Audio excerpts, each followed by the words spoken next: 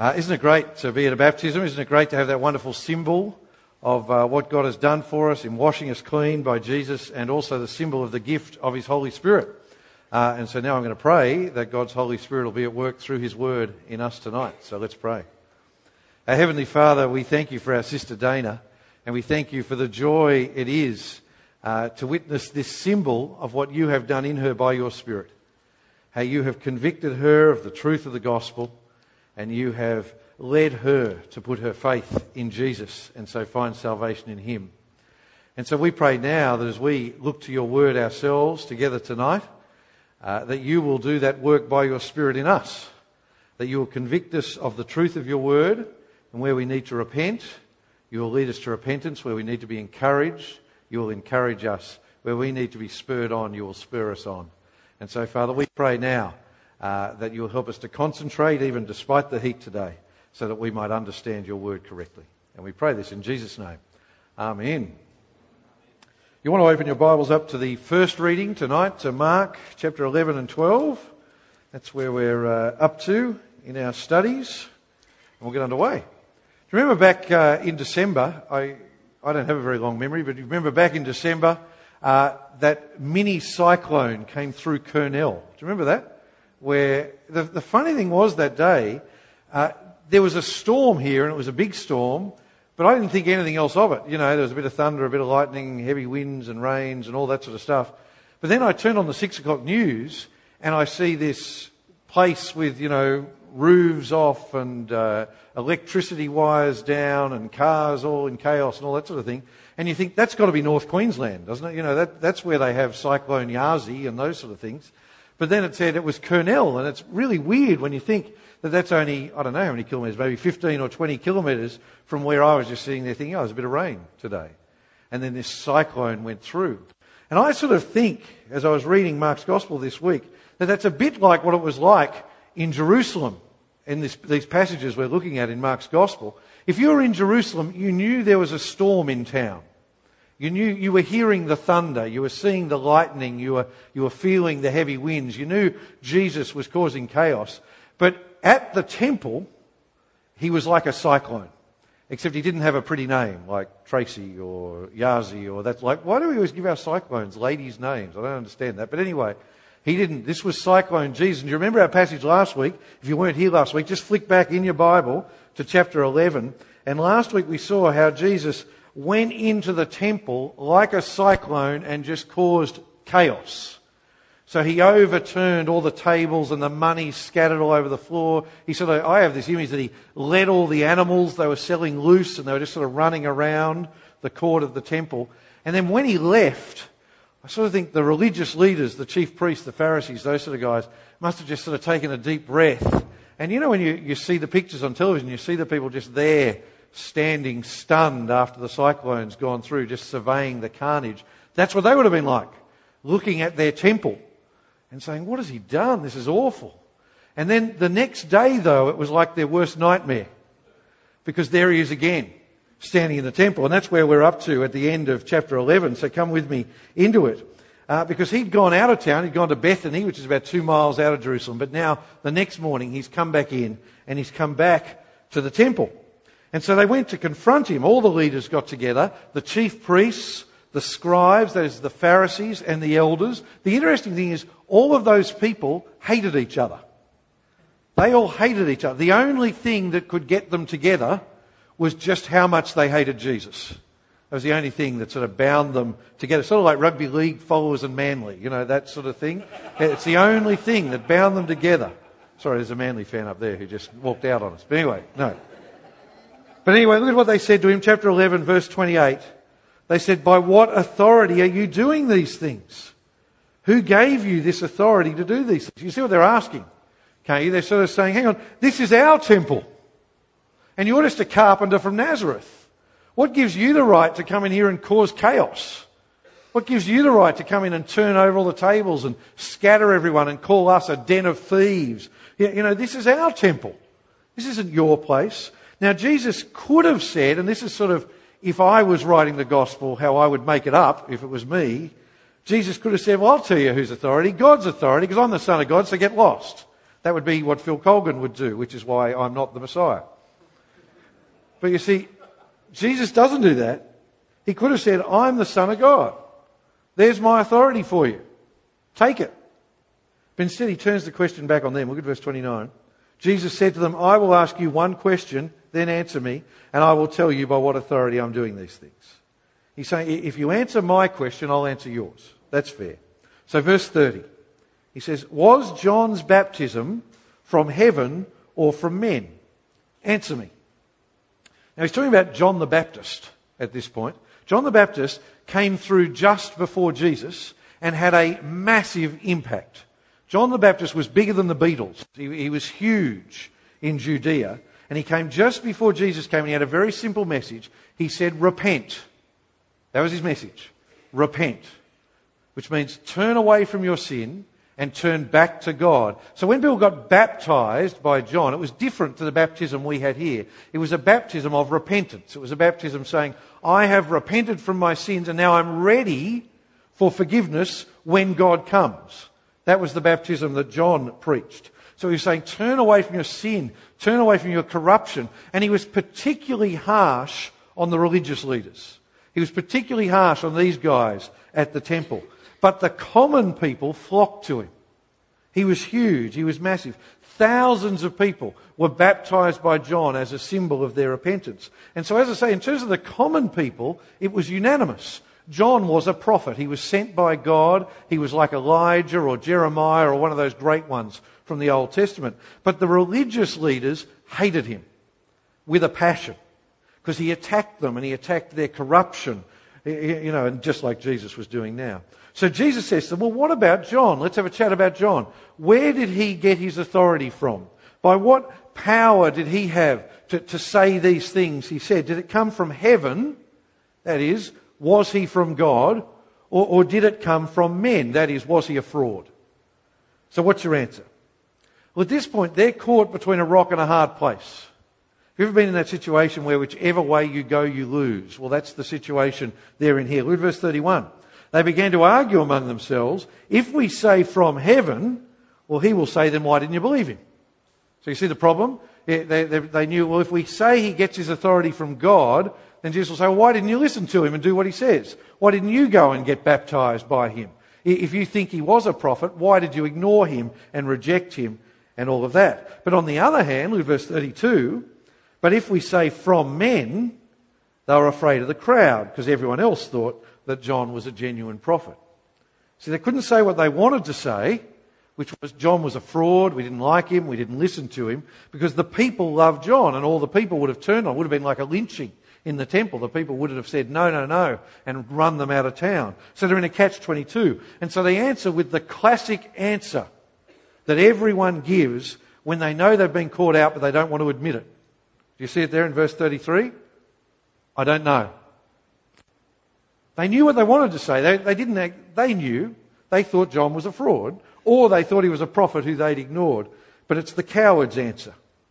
And so Jesus says to them, if you have not got the guts to stand up and say what you believe about John the Baptist, if you haven't got the guts to share your opinion on John, well, I'm not going to answer your question either. I'm not going to tell you where my authority comes from. You can work it out for yourself. So verse 33, look at it again.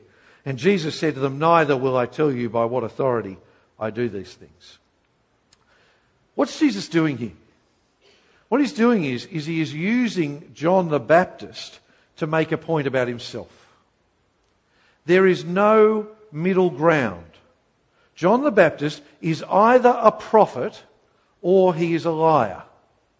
There's no I don't knows. That's not a legitimate answer. I don't know is for cowards. That's what Jesus is saying to them. And in the same way, Jesus is either the Lord or he's a liar. There's no middle ground with Jesus. There's no sitting on the fence with Jesus. See, these Jewish leaders were the first people in history to be caught on the horns of the dilemma about Jesus that every person is caught on. And that is, you have to make a decision about him. You can't ignore Jesus. You can't have a bet each way on Jesus. You can't sort of come down that middle line and say, yeah, he's a nice guy and now I'm going to ignore him. Agnosticism about Jesus is not a legitimate position. Jesus claimed that his authority came from heaven. That was his claim. In fact, he claimed to be God in the flesh, the Son of God on earth. Which means the only sane responses to Jesus are to say, yes, he is telling the truth. He is the Lord, and so I'm going to give my life in worship of him. I'm going to give everything to him and serve him with everything I have.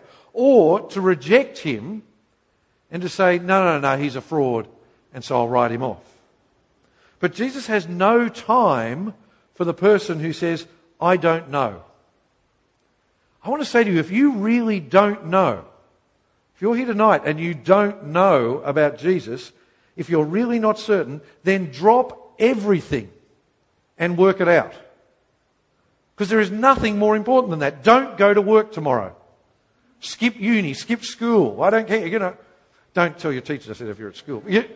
But you get the point I'm making. This is the most important decision there is. And Jesus doesn't let you have that middle road.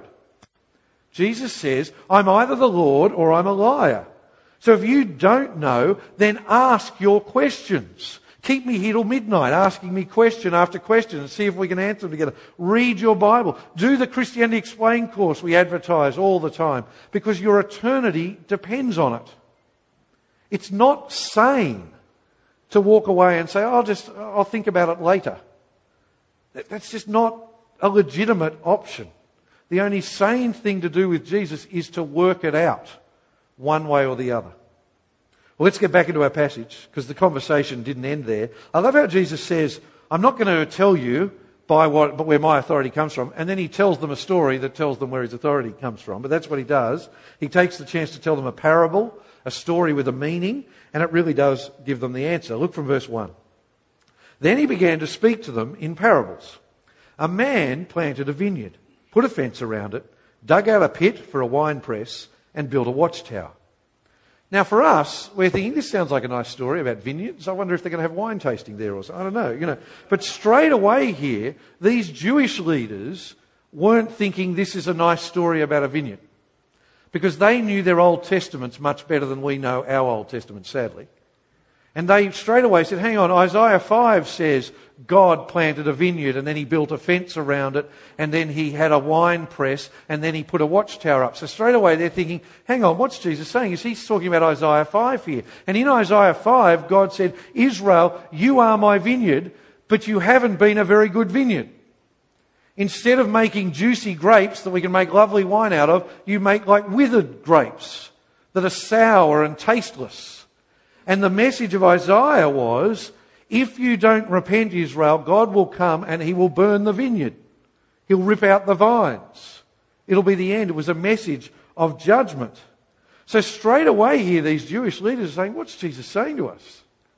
Is he saying what Isaiah said all those years ago? And Isaiah 5 was a message of judgment. So they're thinking, is this a message of judgment on us? So you see here, they're not sitting around wondering, why is Jesus talking about vineyards? They know what he's talking about and they know who he's talking about. He's talking about them. So let's go on, the end of verse 1. Then he, that is the owner of the vineyard, then he leased it to tenant farmers and went away. At harvest time he sent a slave to the farmers to collect some of the fruit of the vineyard from the farmers. But they took him, beat him, and sent him away empty-handed. Again he sent another slave to them and they hit him on the head and treated him shamefully. Now, the beauty of a story like this is when you sort of make it a story, everyone says, this is terrible. So even these guys who know he's talking about them, at this point they're sort of thinking, what a terrible thing to do. As if you would ever treat the owner of the property you work on like that when he sends his servant, as if you would do that. See, what it does is it creates an emotional reaction in them. And it removes all excuses. Even the religious leaders could see that, of course, you'd be angry at these tenants who did this. You can't argue they're in the right. But then Jesus goes on. He says the owner doesn't stop sending people. Look at verse 5. Then he sent another, and they killed that one. He also sent many others. They beat some, and they killed some. Now, all the people there knew that Jesus was not talking about farming and land rights and everything like that. They knew that's not what he was talking about. They knew this is a history lesson. They knew this is the history of God's people in a little story. What is that noise? It's a message of judgment. Sorry, John. No. Anyway. Now, they knew this was a history lesson. So I just had an image of that was a reversing truck coming through. Anyway, but there you go. That happened to me once, and I was preaching, and a phone was ringing in the front pew, and I thought, who hasn't turned their phone off? And they're like, oh, that's my phone ringing. So there you go. But anyway, so it happens to the best of us. Anyway, let's go back to it. See, they knew this was a history lesson. This is what he's giving them. This is exactly what they had done, the leaders of Israel over 2,000 years. This is what they had done to every prophet God had sent. If you read your Old Testament, there is not one prophet who came with a message and Israel said, what a wonderful message, let's respond in faith. They tended to belt them up and kick them out. So Elijah got sort of kicked out into the wilderness. Jeremiah, Ezekiel, every one of them got run out of town. And some of them were killed. And when he says he sent another and they killed him, he's just been talking about John the Baptist. And what did they do to John the Baptist? Well, they cut his head off and put it on a silver platter. See, they knew what Jesus was saying here, and they didn't like it. But what he says next is even more outlandish and even more offensive. Look at verse 6. He still had one to send, a beloved son. Finally, he sent him to them saying, they'll respect my son.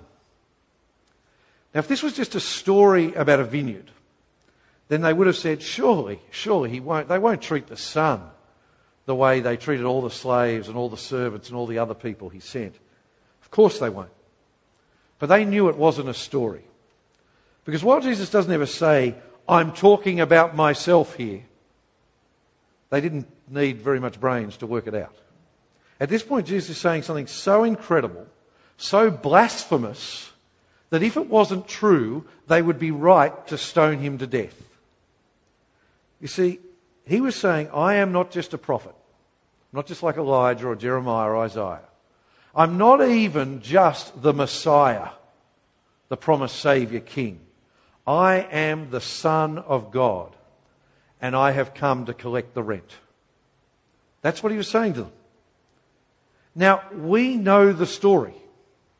We know what's going to happen. There's not a person here who doesn't know the end of this story, I don't think.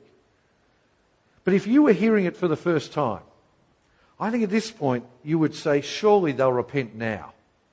Surely with the power of this story, and when he's saying, now the Son is here, surely they'll just drop to their knees and say, forgive us. We recognise you for who you are and we want to worship you and give you the honour you deserve. But Jesus knows they're not going to do that. And so at this point, the parable turns into a prophecy. And what he does is he now tells them exactly what they're going to do to him. Look at verse 7.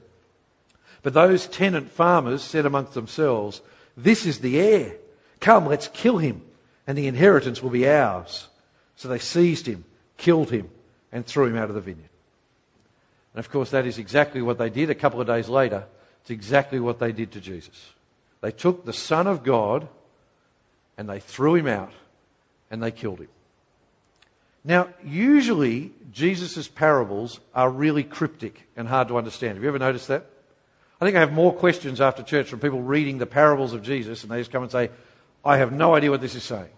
Can you please help me understand what this is saying? And often, what Jesus does, he ends with a question and he doesn't answer it. And the idea is, now you go away and think about it. You go see if you can work out what I'm talking about. And then he says something like, let him who has ears to hear, hear. And so often we go, maybe I don't have ears to hear because I can't understand a word he's saying. You know, that sort of idea. But here he doesn't do that. Here, he just says, I'm going to ask you a question and then I'm going to give you the answer straight away. Look at what he does at verse 9. He says, therefore, what will the owner of the vineyard do? It's a powerful question, isn't it? It's like he's saying to you, if you owned a house and the people who were renting it from you, whenever you sent an agent around to collect the rent, they belted him up and threw him out of the door. And then when you sent your son, they killed him. And then they smashed all the windows and tore all the doors off and spray painted all the walls. What would you do?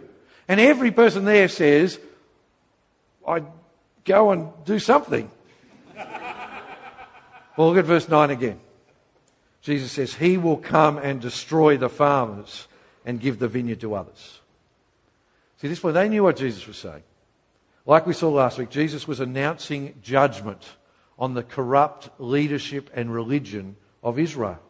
God has let them get away with rejecting prophet after prophet after prophet, and he has not judged them for it. But if they reject his Son, then that's it. It's all over. But, and this is the wonder of this parable, that judgment is not the end. See, in Isaiah 5, he said, I'm just going to rip up the vineyard. And that's what he did when he sent them into exile in Babylon. He ripped up the vineyard. But here, Jesus says, God isn't going to destroy the vineyard. He's going to transfer the lease. That's what he's going to do. See, there will be new leaders now. You priests, you've had your time. You Jewish Pharisees, you've had your day. It's over for you. Now it will be the 12 apostles who lead this new vineyard as they follow Jesus. And the gates of the vineyard will open up and we'll find new people to come in. It'll be new people, not just Jews, but Gentiles. People from every tribe, every nation, every tongue on earth. And the basis of acceptance into God's vineyard, what will it be? Your response to his Son. And at this point, Jesus quotes Psalm 118 to them, which is the psalm that was read for us just before I spoke. But for those who've been here over the last few weeks, it's the same psalm they chanted as Jesus came into Jerusalem. So look at verse 10. He says, haven't you read this scripture? And then he quotes Psalm 118. The stone that the builders rejected has become the cornerstone. This came from the Lord and is wonderful in our eyes. Do you ever put together IKEA furniture? Who's ever put together IKEA furniture? For some reason, whenever I put together IKEA furniture, I get to the end and it looks like it's done, and then I look and there's another piece still lying there on the floor. Have you ever had that experience? And you're like, well, that piece doesn't seem to go anywhere. When they built the temple, so what Psalm 118 shows, when Solomon's temple was built, they put all the stones together to build this wonderful building, and then as they were building it, there was this funny piece. And it didn't look like it fitted anywhere. It didn't go with the architectural plans. And so they put it over there and rejected it and said that's not worthy to be part of God's building. But when they got to the end, they discovered that piece, that strange piece that was a different shape, was actually the piece they needed to lock it all together. Was the piece that made the whole building work. And Jesus is saying, well, they weren't really talking about that temple made of stone. That psalm was getting you ready for me. He says, you are going to reject me like that stone. You think I don't fit in. You think I'm not what you need. And in fact, you're going to kill me. You're going to get rid of me. But actually, you'll eventually see that I am the one who has come from God. I am the one you need. And of course, he doesn't expand it out here, but it is when God raises him from the dead that they realize the stone they had rejected was actually God's Saviour and their Lord. That's when people could see the man they had nailed to a cross was actually doing it to save them. But of course, by this point, their eyes are just blind with anger. And there is no way they were changing their opinion of Jesus. And the only reason they didn't kill him then and there was because of the crowds all around them. And they knew that if they tried to kill Jesus, the crowds would have had none of it. So that brings the story to an end. So what are we to take away from this passage? Well, I've got 3 short points as we finish. The first point I want to make is, despite this parable being a message of judgment, that's what it is, we here should be incredibly thankful. That's the first point I want to make. Why should we be thankful? Well, we should be thankful that the gates of the vineyard have been thrown open to people like us. See, in some senses, this passage is a history lesson for us. It's a history of how God's people went from being centered on one nation, the Jews in Israel, and opened up to the whole world so that people from every tribe, nation and tongue could come and know Jesus. So unless you are a Jew here, unless you're someone from a Jewish background, if you're a Gentile like me, then we should be incredibly thankful that Jesus has opened the vineyard up to us. But secondly, and a more somber message, I think the second thing this passage says to us is we should be careful that we do not reject God's word like they rejected God's word when it came to them. The fundamental sin that Jesus was calling out in the Jewish leaders of that time, the fundamental sin was a failure to listen to God and His word. That was their sin. A failure to listen to God when He sent His prophets, and then finally when He sent His Son. And it reminds me of that awfully chilling warning to Christians in the book of Hebrews, where it says, "Do not harden your hearts like those Israelites did all those years ago." Just take out your outline, your sermon outline with me, and I've printed a passage from Hebrews chapter 3 on it. Follow along with me. It says, and it's talking to Christians, it says, "Watch out, brothers and sisters, so that there won't be in any of you an evil, unbelieving heart that departs from the living God. But encourage each other daily while it is still called today, so that none of you is hardened by sin's deception." So he's talking to Christians there. He's talking to us gathered here. And he's warning us. He's saying, don't be like those people. Don't be like those Jews who Jesus was speaking to. Don't be someone who presumes on God. You are here tonight and you know Jesus. You've heard the revelation of the Son. He's saying, so do not harden your heart to it. And don't harden your heart to His word. Keep encouraging one another every day so that we don't walk away from God and His promises like they did. Make sure that we are still trusting in Jesus when He returns or when we go to be with Him. Which leads to my third and final point. And the big takeaway really from this passage is the reminder that it is a person's response to Jesus that decides everything. Every other decision we make in life is irrelevant compared to the decision we make about the Son of God. Our response to Jesus decides everything. God does not have a lot of time for people who put on a religious front. For people who say, I go to church. For false shows of piety. He got plenty of that from the Old Testament people of God. He got plenty of that from the chief priests and the Pharisees. God says, I do not care about that. What I care about is you and the decision you make about my Son. That's all I care about. Will you believe in my Son? Will you listen to my Son? Will you follow my Son? That is the question He asks every person. So I want to say to you tonight, if you are someone who does not yet believe in Jesus, I want to say, well, what are you going to do about it tonight? Tonight. What are your questions? Ask them and have them answered, but make a decision. And it's the question we need to ask every person out there as well. What will you do with Jesus? What will you do with the Son of God? Will you believe in Him? Will you listen to Him? And will you follow Him? Let's pray. Our Heavenly Father, we thank You for that wonderful news that You have opened up the gates of Your vineyard to all people, to people like us, to anyone who would believe in Jesus. And Father, we thank You that by coming to Jesus and believing Him, we can find salvation and a place in Your kingdom. But Father, help us not to be like the chief priests and the Pharisees. Help us not to be people who harden our hearts to Your word. Instead, we pray that we might encourage one another daily so that we keep trusting in Jesus. And if there is any person here tonight who does not yet trust in Christ, we pray that tonight might be the night where they ask their questions and find their answers. And for all of us, help us to share Jesus with a world that so desperately needs to know Him. And we pray this in His name. Amen.